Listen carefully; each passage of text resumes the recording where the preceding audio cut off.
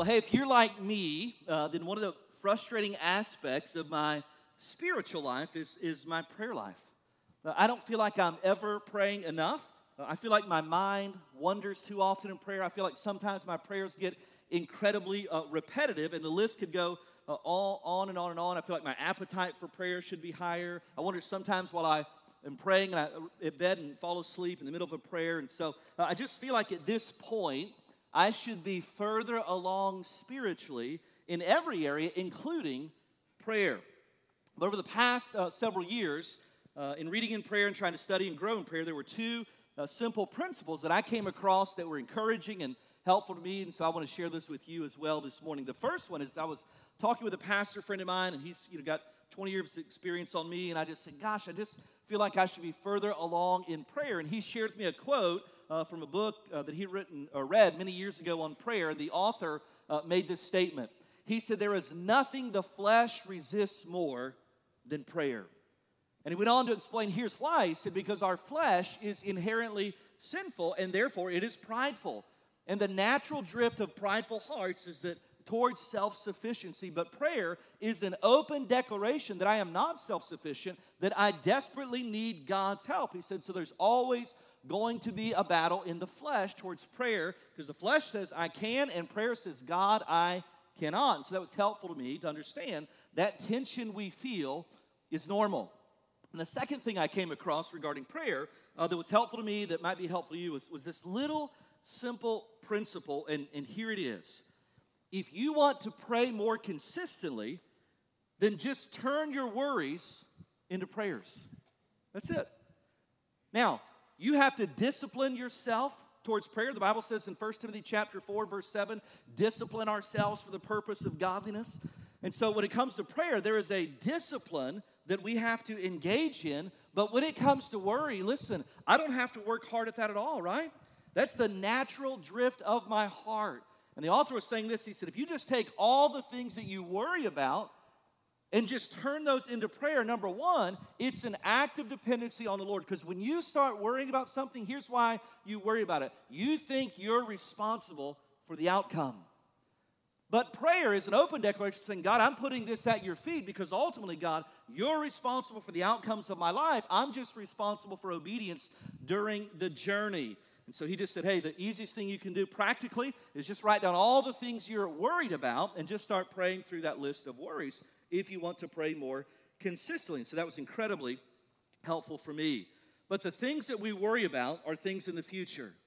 Regrets are things in our past that we cannot change, but worry doesn't live in the rear view mirror. Listen, worry is straight out the windshield. Here's what's coming up, and I don't know how I'm going to navigate this, and I don't know how this is going to turn out, or those things. And so turning our worries into prayers, many of our prayers are going to be future-oriented. And here's a question to wrestle with. If God is sovereign over the future, why even pray about it?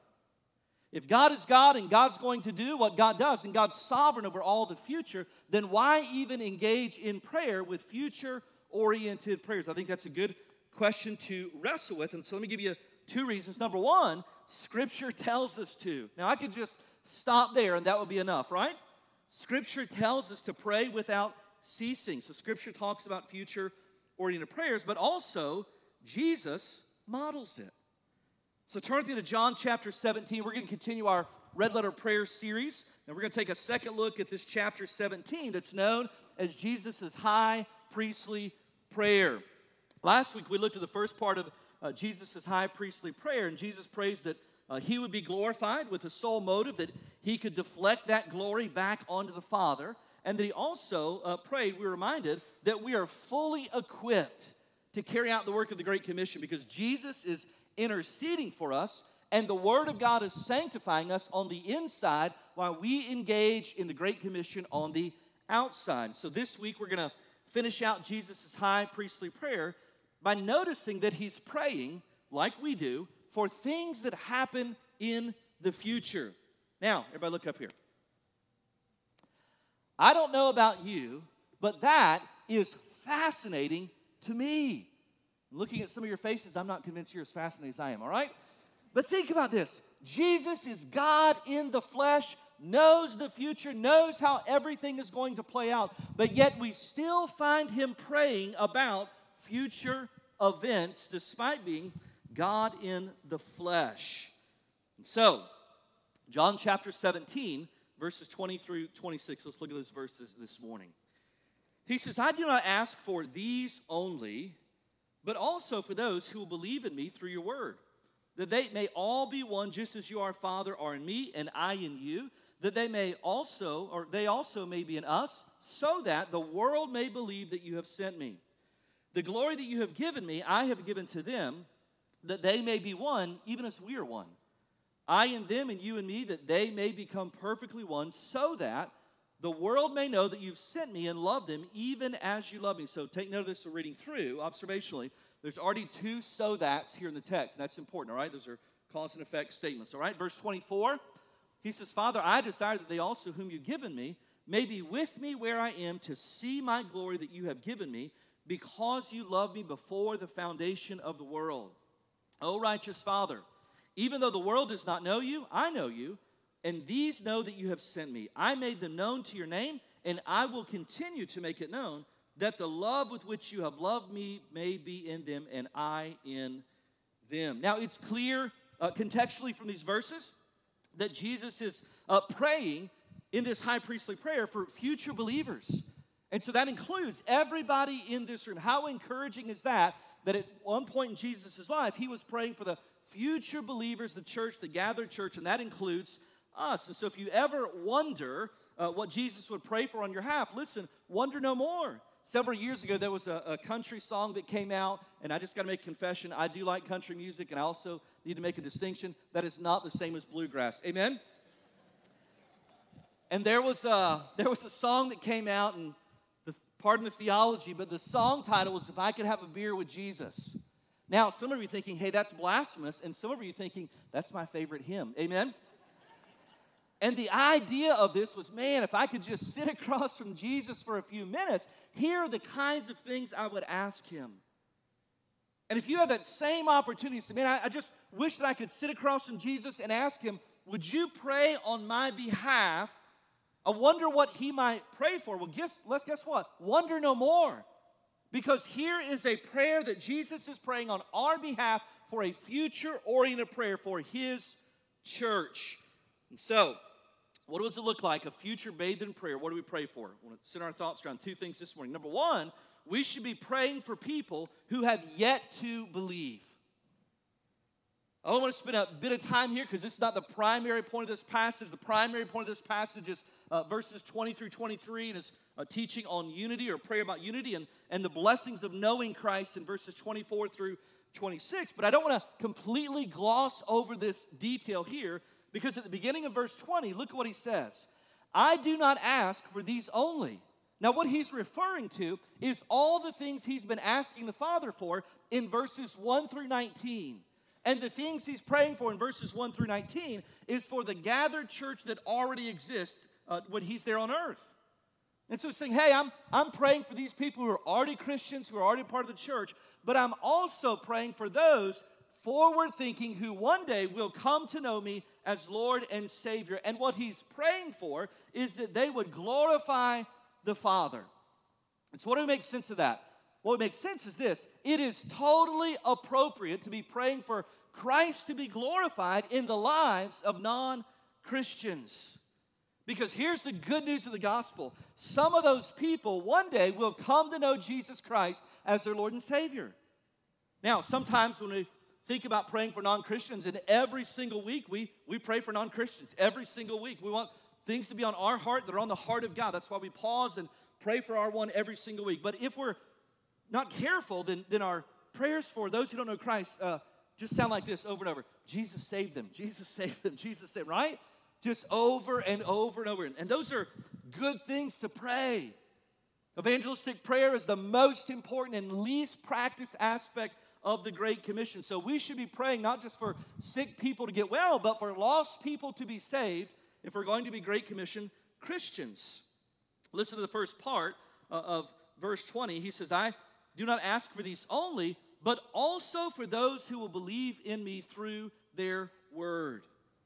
Now, there's a tremendous amount of debate about the doctrine of election. Here's how I've explained to people. If you believe strongly in election, you're Presbyterian. If you don't believe in election at all, you're Church of God. If the whole conversation makes you nervous, you're Baptist. That's how that works out, all right? But let's not get bogged down in the things that might not be clear at the sake that we disregard the verses that are clear. And what is clear in Scripture is this, is that God's desire is that all people would be reconciled to His Son, Jesus Christ. So you and I should be praying for that. You say, where's that in the Bible? 1 Timothy chapter 2. Listen to these verses.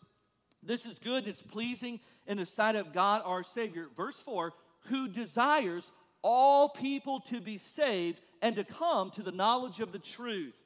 For there is one God, one mediator between God and man, the man Christ Jesus, who gave himself as a ransom for all, which is the testimony given at the proper time. 2 Peter chapter 3, verse 9 echoes this sentiment. The Lord is not slow to fulfill His promise, as some count slowness, but is patient towards you, not wishing that any should perish, but that all should come to repentance. I had a Bible college professor. He's now with the Lord, and he used to have this phrase he would drill just over and over and over. And here was the phrase that Dr. Fink would say. He would say, all means all. That's all means. And so when he's saying, hey, the Lord's desire is that all people would be saved, that if you want to align your heart with God's desire for humanity, you and I should be praying evangelistic prayers. And so, yes, we should pray for people to come to know Christ, and His death was sufficient for all men, even though it's only efficient for those who believe. But in the context of these verses, when you go back and read John chapter 17, Jesus is not just praying for the future salvation of non-believers. He's actually praying not only would they get saved, but they would live in such a way that would glorify the Father.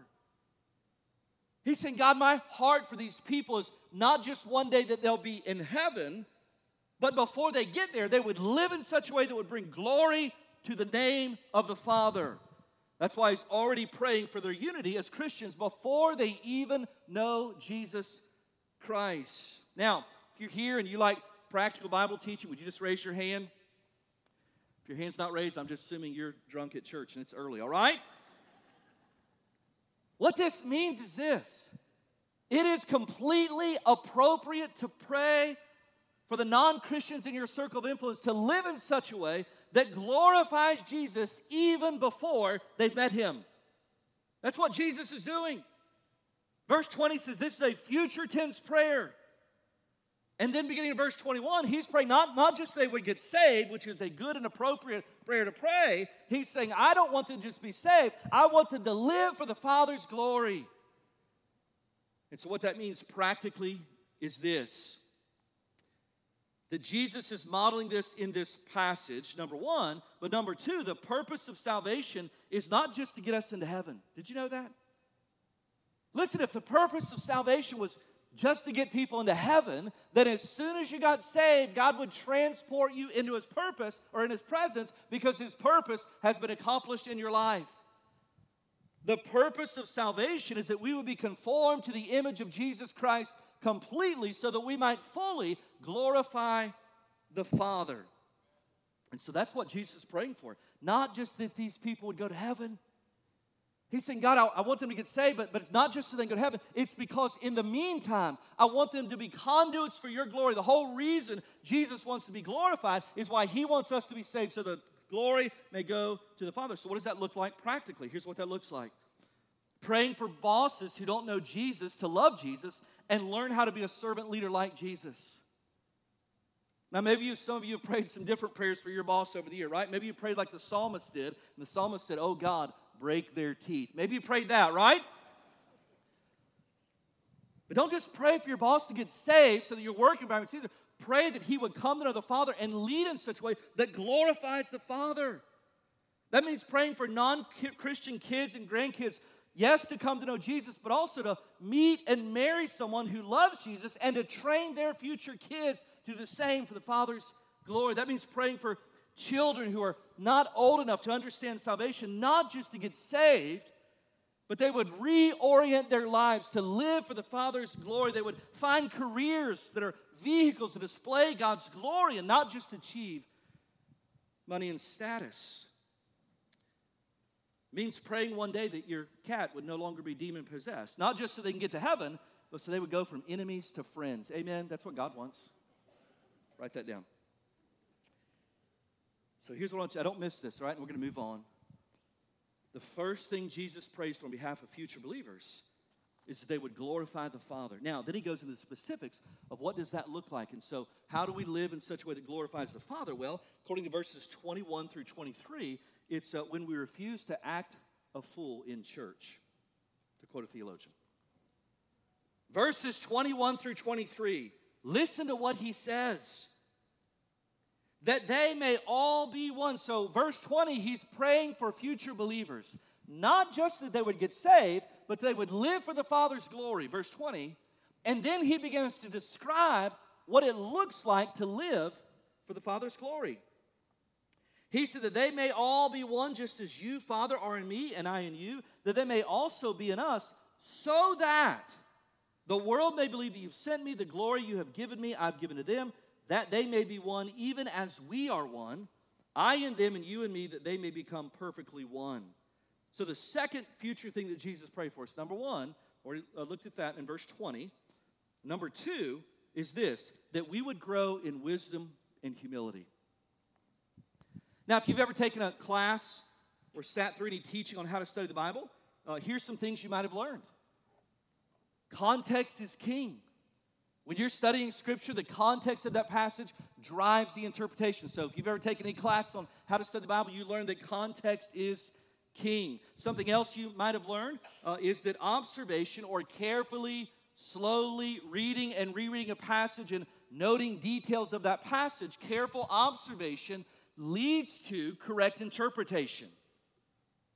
And one of the things that we would learn in observing a text is that anytime something is repeated in Scripture, it is for the sake of emphasis. So when the angels cry out and say, hey, God is holy, holy, holy, they're not stuttering, all right? They're magnifying or emphasizing the thrice holy character of God. And so what's it got to do with this passage? Well, when we go back and read through verses 21 through 23, 3 times in these verses, there is an appeal to unity. Verse 21, that they all be one. Verse 22, that they may be one even as we are one. Verse 23, that they may become perfectly one.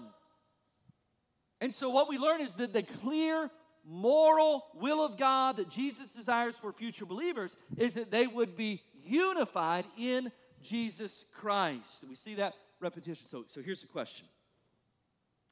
If these verses are about unity, and that's what Jesus is praying for on our behalf, then why would I say that the need is to grow in wisdom and humility? Well, here's why. If you're listening, say amen. The issues that lead to disunity, both in your interpersonal relationships and in the corporate life of the local church, are rooted in a lack of humility and often a lack of wisdom. Think about this. Disunity is not caused by ignorance. Like you can be a non-Christian. You can ask a non-Christian and say, hey, you think it's a good thing when churches split and they fight and it's all over the news? You think that's a good thing? No one's going, that's great, right? Like you don't even have to be a part of a church, and there's a chance that you've collected stories about disunity. There's a church down the road from my house, a new campus has opened up, another church. It's going really well, praise God. But prior to that, I used to drive by this church all the time, and I thought, man, that's a pretty nice building. It's a little, it's kept up a little bit. It's at a great high traffic count. It's located but right in the kind of the middle of 3 little towns or communities. And so I can't figure out why in the world this church keeps changing over hands and changing names, and it clearly by the grass is vacant for a while, then some other church tries to set up shop and those kinds of things. And so one day I asked someone who lived in the area for a long time, they said, oh, you don't know the story of that church? And I said, no, tell me. They said, oh, that's the church where literally one Sunday 2 deacons got into a fist fight in the front yard on a Sunday morning.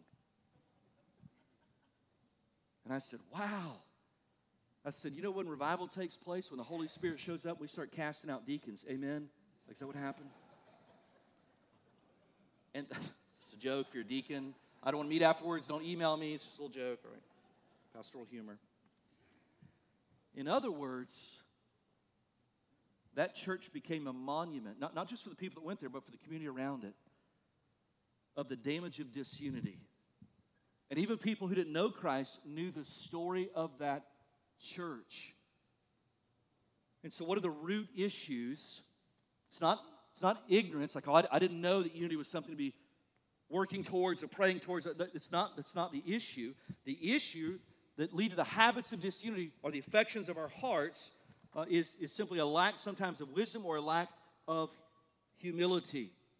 And so it does us no good to learn here that Jesus is praying for his future church if we don't address what hinders us from actually living out the prayers that Jesus is praying on our behalf. Back at our all-campus gathering at the beginning of June, I taught out of these verses for about 15 minutes there, and we talked about the theological reality of our unity in Christ and the practical reality of how that plays out despite gathering in different campuses. And so let me just remind you quickly of those theological truths in verses 20 through 23, our unity both with each other and with believers all over the world, which is the scope of Jesus' prayer here, comes from a common salvation. We all came to Christ the same way. Comes from a common purpose, which is to glorify God, and a common mission, which is to make disciples or live for the Great Commission. And so here's the question. If that literally is the prayer of Jesus on our behalf, and it is undergirded with some really strong theological concepts about our unity in our salvation, our purpose, and our mission, then why is it so hard to experience unity in a church? Here's why. The natural drift of our deceitful hearts is to want to be right even at the expense of being reconciled. Let me repeat that. The natural drift of our sinful hearts is to want to be right even at the expense of being reconciled. Now, how do I know that? Because a little science experiment here. Everybody in this room has been in a conflict with someone else, or what we call our house intense moments of fellowship.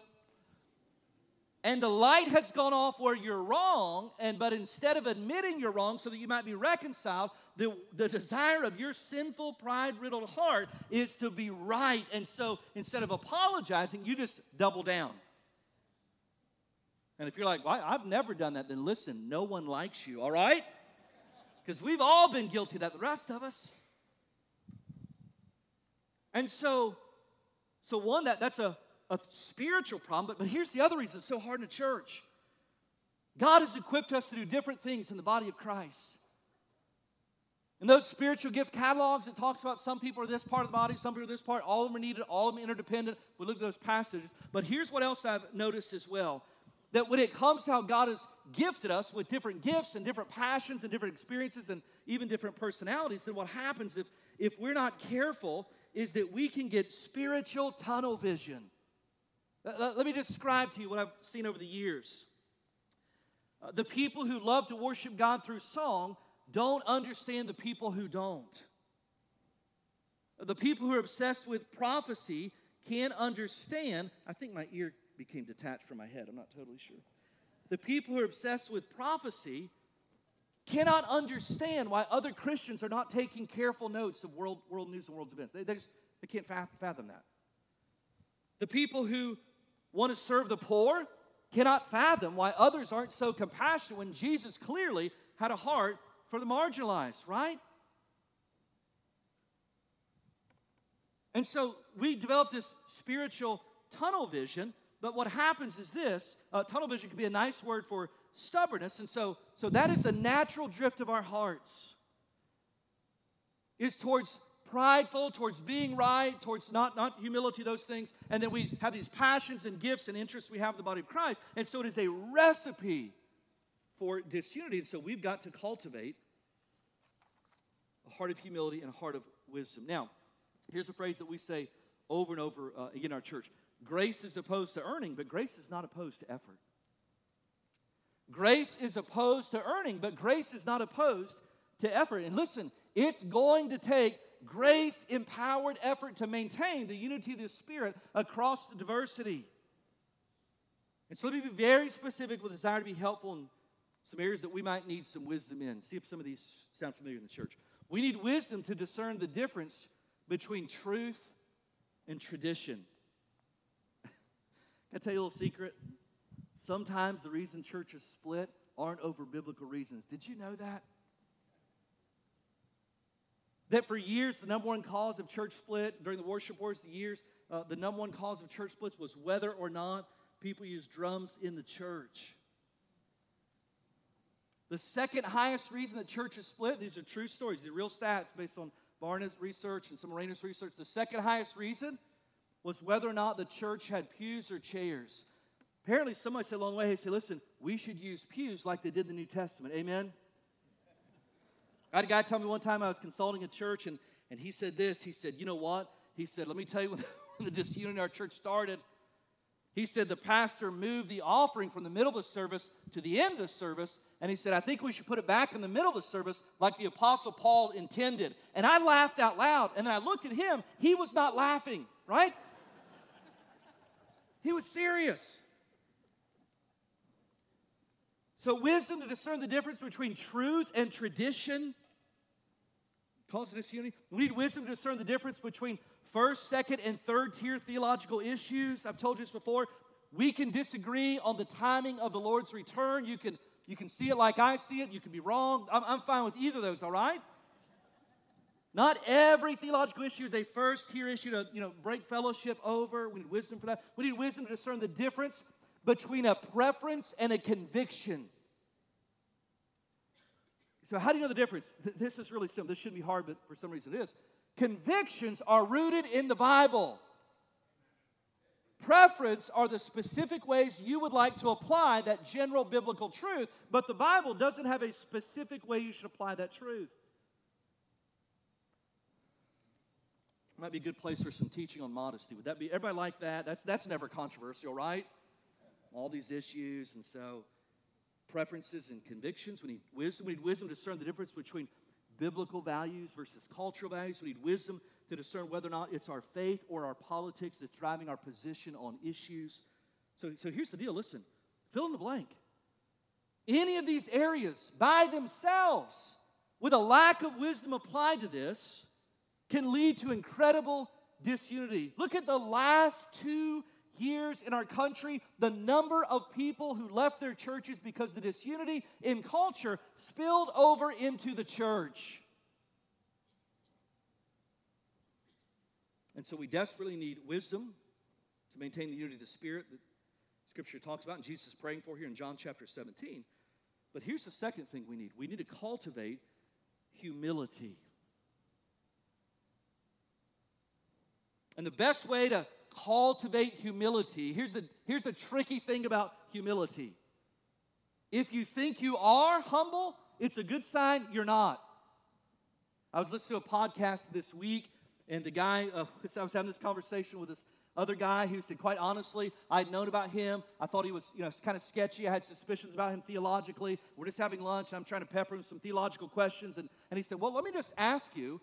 He said, what do you love about your church so much? He said, well, I love this, and passionate about missions and high view of Scripture. And the thing I love most about our church is the church is so incredibly humble. And the other guy just smiled and he said, I find it interesting of how aware you are of your humility.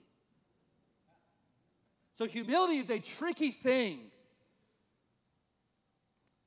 But what I found more practically helpful in my own life is to look at the warning signs of pride. And here's why that's helpful. Because pride is so blinding.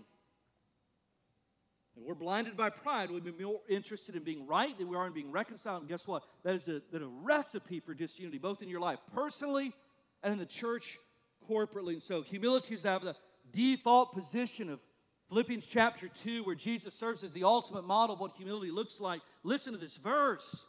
Do nothing out of selfish ambition or vain conceit, but in humility consider others better than yourselves. Like, we could just stop right there, right?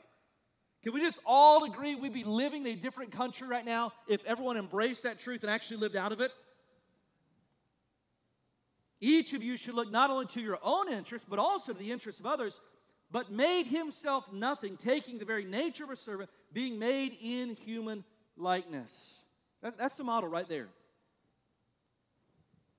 So let me just list some warning signs of pride that often serve as a catalyst for conflict, both in your life, interpersonally, and in the church, corporately. And this list is so good, and I can't take credit for it. This is a list directly from the late Puritan author and theologian Jonathan Edwards. So you ever find yourself going, man, I just wish that we get back to the good old days? Sometimes people say, I just wish the church was like the church of yesteryear. Here's what I'm asking. Which one? Look at the Bible. Most of the churches in the Bible are filled with people who are jacked up. Read these words written by Jonathan Edwards, the Puritan theologian, about the battle for pride in a Puritan culture that prided itself on humility and plain dress and plain speech and hard work and all those things. And yet the greatest theologian of all times maybe writes these words on pride. And they ring true today. Here's the list. Warning signs of pride in trying to cultivate a heart of humility that may lead to unity. Number one, fault finding. While pride causes us to filter out the evil we see in ourselves, it also causes us to filter out God's goodness in others. We sift them, letting only their faults fall into our perception of them. Number two, a harsh spirit. Those who have the sickness of pride in their hearts speak of others' sins with contempt, irritation, frustration, or judgment.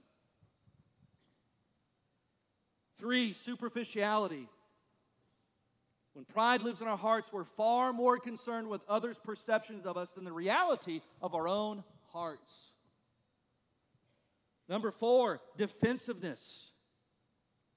Those who stand in the strength of Christ's righteousness alone find a confident hiding place from the attacks of men and Satan alike. What did Edwards mean by that? It means I don't have to respond because my identity is not in your prideful perception of me. My identity is settled in Jesus Christ. That I believe at the core of my being what He said about me was true, regardless of what you think about me. Number 5, presumption before God. He's talking about a lack of reverence. Humility approaches God with humble assurance in Christ Jesus. If either humble or the assurance are missing in that equation, our hearts very well might be infected with pride. Let me give you a modern phrase that got popular in culture that is an example of what he's speaking to. Remember there for a while when people wearing those t-shirts said, Jesus is my homeboy. It's a lack of reverence. Number 6, desperation for attention.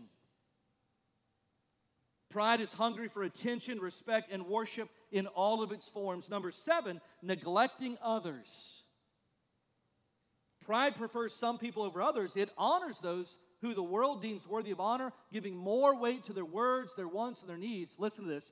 There's a thrill that goes through me when people with power acknowledge me.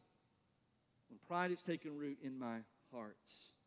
Now, if you're like me, when I read that list this week, I couldn't say amen. I said, ouch. But here's the good news of the gospel. There's hope for prideful people like me. The confession puts me on the path to receive the grace I need to empower me to overcome the pride that not only blinds me, but also serves as a disunity in my life and in the life of the church. Now, let me just let you know a little secret. That's hard. Did you know that? Seeking out wisdom. The Bible talks about in Proverbs about searching after wisdom. There's effort involved in that. Cultivating a heart of humility, confessing pride. That's all hard stuff. So why in the world would we do that when it's so hard to do? What's the motivation to push through that? Well, the answer is where the answer always is. It's in the text. Look quickly down at verse 21 and also verse 23. Here's the motivation. To cultivate a heart of humility, to confess pride, to seek hard after wisdom. Verse 21, so that, cause and effect. Here's why. So that the world may believe that you sent me. Verse 23, so that, cause and effect, The world may know that you've sent me and loved them even as you loved me. Here's what he's saying. The thing that gives credibility when we declare the gospel is when we demonstrate a heart of humility before the world who's watching. And hear me this morning, church. There may not be a better time in all of our lives, in this age of division and defamation and all those things, than to display a supernatural unity to the world that looks at us and says, man, how in the world are those people getting along? How in the world are they worshiping together? How in the world are they serving together? How in the world are they loving each other across all that diversity? And the only answer we have is Jesus Christ alone doing in us what does not come natural to us. Here's what I'm telling you. We're at a moment in culture where we cannot afford for our corporate witness to be hypocrites in the area of disunity. Listen, if people wanted disunity, you don't have to go to church for that. Amen? But people should look at our lives and our churches and go, it doesn't even make sense. People are Democrats, and some are Republicans, and some of them are, what's the I one? Ignorant, independent. Some of those people speak English on those campuses. Some of them speak Spanish. Black, white, brown. Some people live in this town. Some people live. They even like it doesn't even make sense. And here's what he's praying for: our unity is our witness. It gives credibility to our gospel proclamation. And this is a point in time in culture. Listen, you can get discouraged with this, but listen, here's my choice. What a time to be a missionary for Jesus. Amen? What a time in a world filled with disunity and hate and division to stand up and say, hey, there are people that I love deeply who disagree with me completely on politics and all kinds of other issues. But I love them. And Christ has produced a unity in me that is supernatural. And here's the last thought I want you to leave with. Listen, when we display that type of unity, that love for each other, that esteeming others better than ourselves, listen, I want you to think about this. This is powerful. Think about this. When you do that, when I do that, then you are literally an answer to Jesus' prayer in John chapter 17. How powerful is that? Woo! Right? That by cultivating a heart of humility that leads to a supernatural unity across all of our diversity, that we would literally be an answer to Jesus' prayer for his future church in John chapter 17. And why? Because the whole world is watching. Let me close with a powerful reminder that it's so simple, it's easy to forget. John 13:35. By this, all people will know that you are my disciples if you have love for one another. And church, the only reason we can display that type of love is because he first loved us. Would you bow your heads this morning?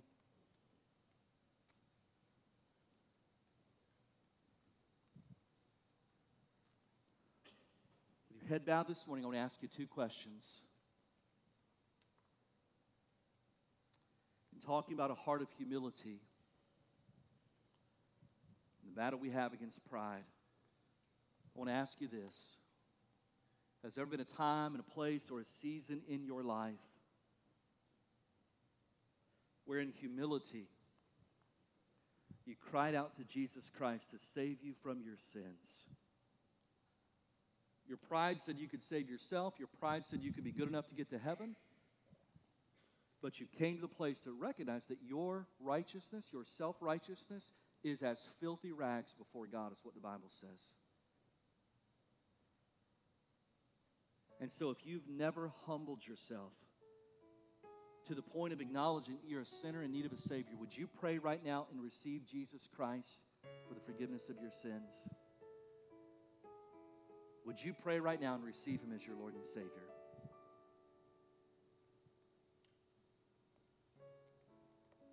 For those of you who know Christ, been walking with Christ a long time, Would you pray a hard prayer right now? Would you pray and say, God, as painful as it may be,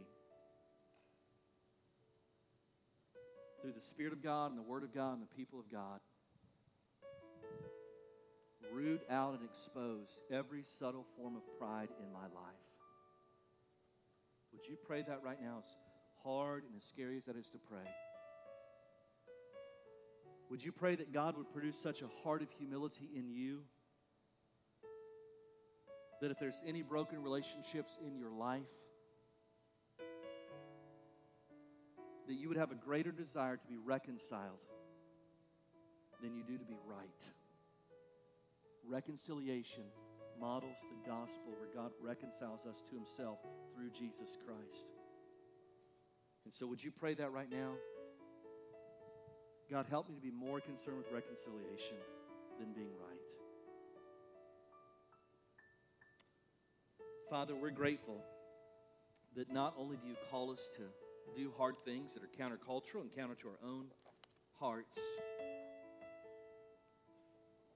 but God, you've given us Jesus, number one, to serve as a model, but number two, to rescue us from ourselves. God, the gospel is not just about getting people to heaven in the future. It's about reorienting the affections of our heart in the meantime. And God, we are needy people.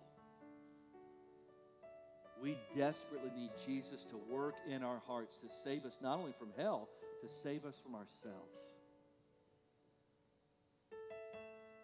And so God, we say thank you because he's been made available to all of us. You've not left us hopeless and helpless. You've given us your Son. And so we throw ourselves in the mercy of his feet. He is an all-sufficient Savior, rescuing us from hell and our pride on the way there. We are grateful. And it's in his name we pray because we can. Amen.